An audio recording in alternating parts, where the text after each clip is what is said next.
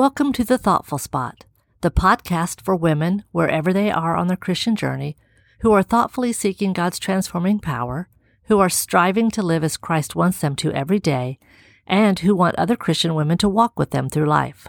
I'm your host, Terry Hester. Today, on the 5th episode of this series, I'm going to talk about the Wisemen and how they sought out a new story and then embraced and protected it for all of us. Although many people include the Wisemen in their nativity sets at home, they did not actually come on the scene until later. By the time the Wisemen arrived to pay homage to the new king, Jesus was no longer a baby in a manger. He was a small child living in a house. In the church, we celebrate the arrival of the Wisemen on Epiphany Sunday. So why am I including them in this study? I believe the Wisemen have some important lessons to teach us. Let's look at their story, which can be found in Matthew 2, 1 through 12. Jesus was born in Bethlehem in Judea during the reign of King Herod. About that time, some wise men from eastern lands arrived in Jerusalem, asking, "Where is the newborn King of the Jews? We saw his star as it rose, and we have come to worship him." King Herod was deeply disturbed when he heard this, as was everyone in Jerusalem. He called a meeting of the leading priests and teachers of religious law and asked, "Where is the Messiah supposed to be born?" "In Bethlehem in Judea," they said, "for this is what the prophet wrote. And you, O Bethlehem, in the land of Judah, are not least among the ruling cities of Judah, for a ruler will come from you, who will be the shepherd for my people Israel." Then Herod called for a private meeting with the Wisemen, and he learned from them the time when the star first appeared. Then he told them, "Go to Bethlehem and search carefully for the child, and when you find him, come back and tell me so that I can go and worship him too." After this interview, the Wisemen went their way, and the star they had seen in the east guided them to Bethlehem. It went ahead of them and stopped over the place where the child was. When they saw the star, they were filled with joy. They entered the house and saw the child with his mother Mary, and they bowed down and worshipped him. Then they opened their treasure chests and gave him gifts of gold, frankincense, and myrrh. When it was time to leave, they returned to their own country by another route, for God had warned them in a dream not to return to Herod. Who were these wise men from the east? They may have been magi, or astronomers, who studied the heavens and its many mysteries.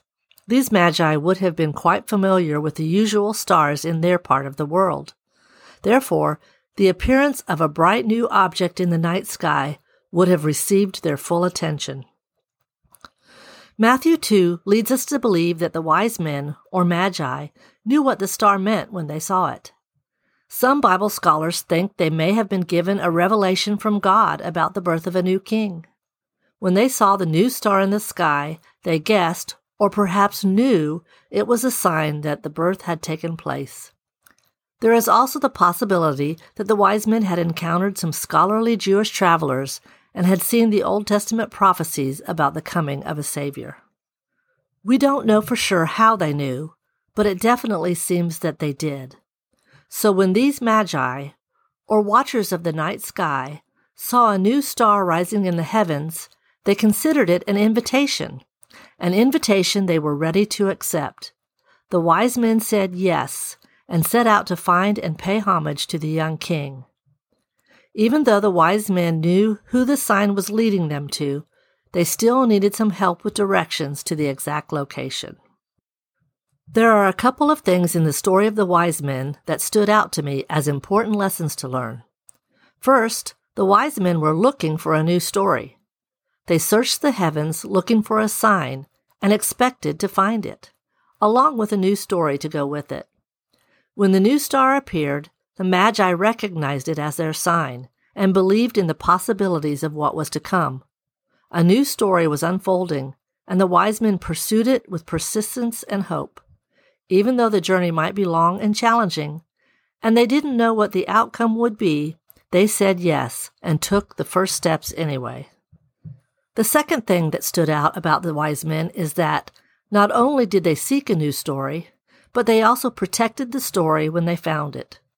Scripture tells us that these travelers were warned in a dream to go home by a different route.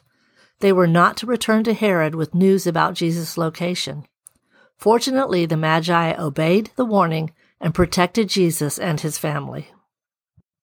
The wise men found Jesus with his family. They gave him extravagant gifts and paid homage to the young king. They seemed to recognize that this small child was someone important, someone who would change the world. As with the story of the shepherds, we don't know what happened to these wise men from the east. Did they return home unchanged? I can't imagine that they did. I believe the experience must have changed them in some meaningful ways. And now, will you pray with me? Creator God, I come to you seeking your will for my life. May your Spirit fill me with expectation like that of the wise men, so that when you reveal a new story for me, I will be looking for it. Give me courage and a sense of adventure so that I am ready to follow whatever path you put me on, even if I'm not sure where the path will lead. Lead me to people who can give me directions for my journey. Give me wisdom to make decisions that will protect my story and yours for your glory. I put my trust in you and in your plan for my life. In Jesus' name I pray. Amen. Thank you for listening. I hope you'll join me next time as we continue this Advent journey. If you enjoyed today's episode, please subscribe to the podcast, give it a 5-star rating, and tell your friends about it.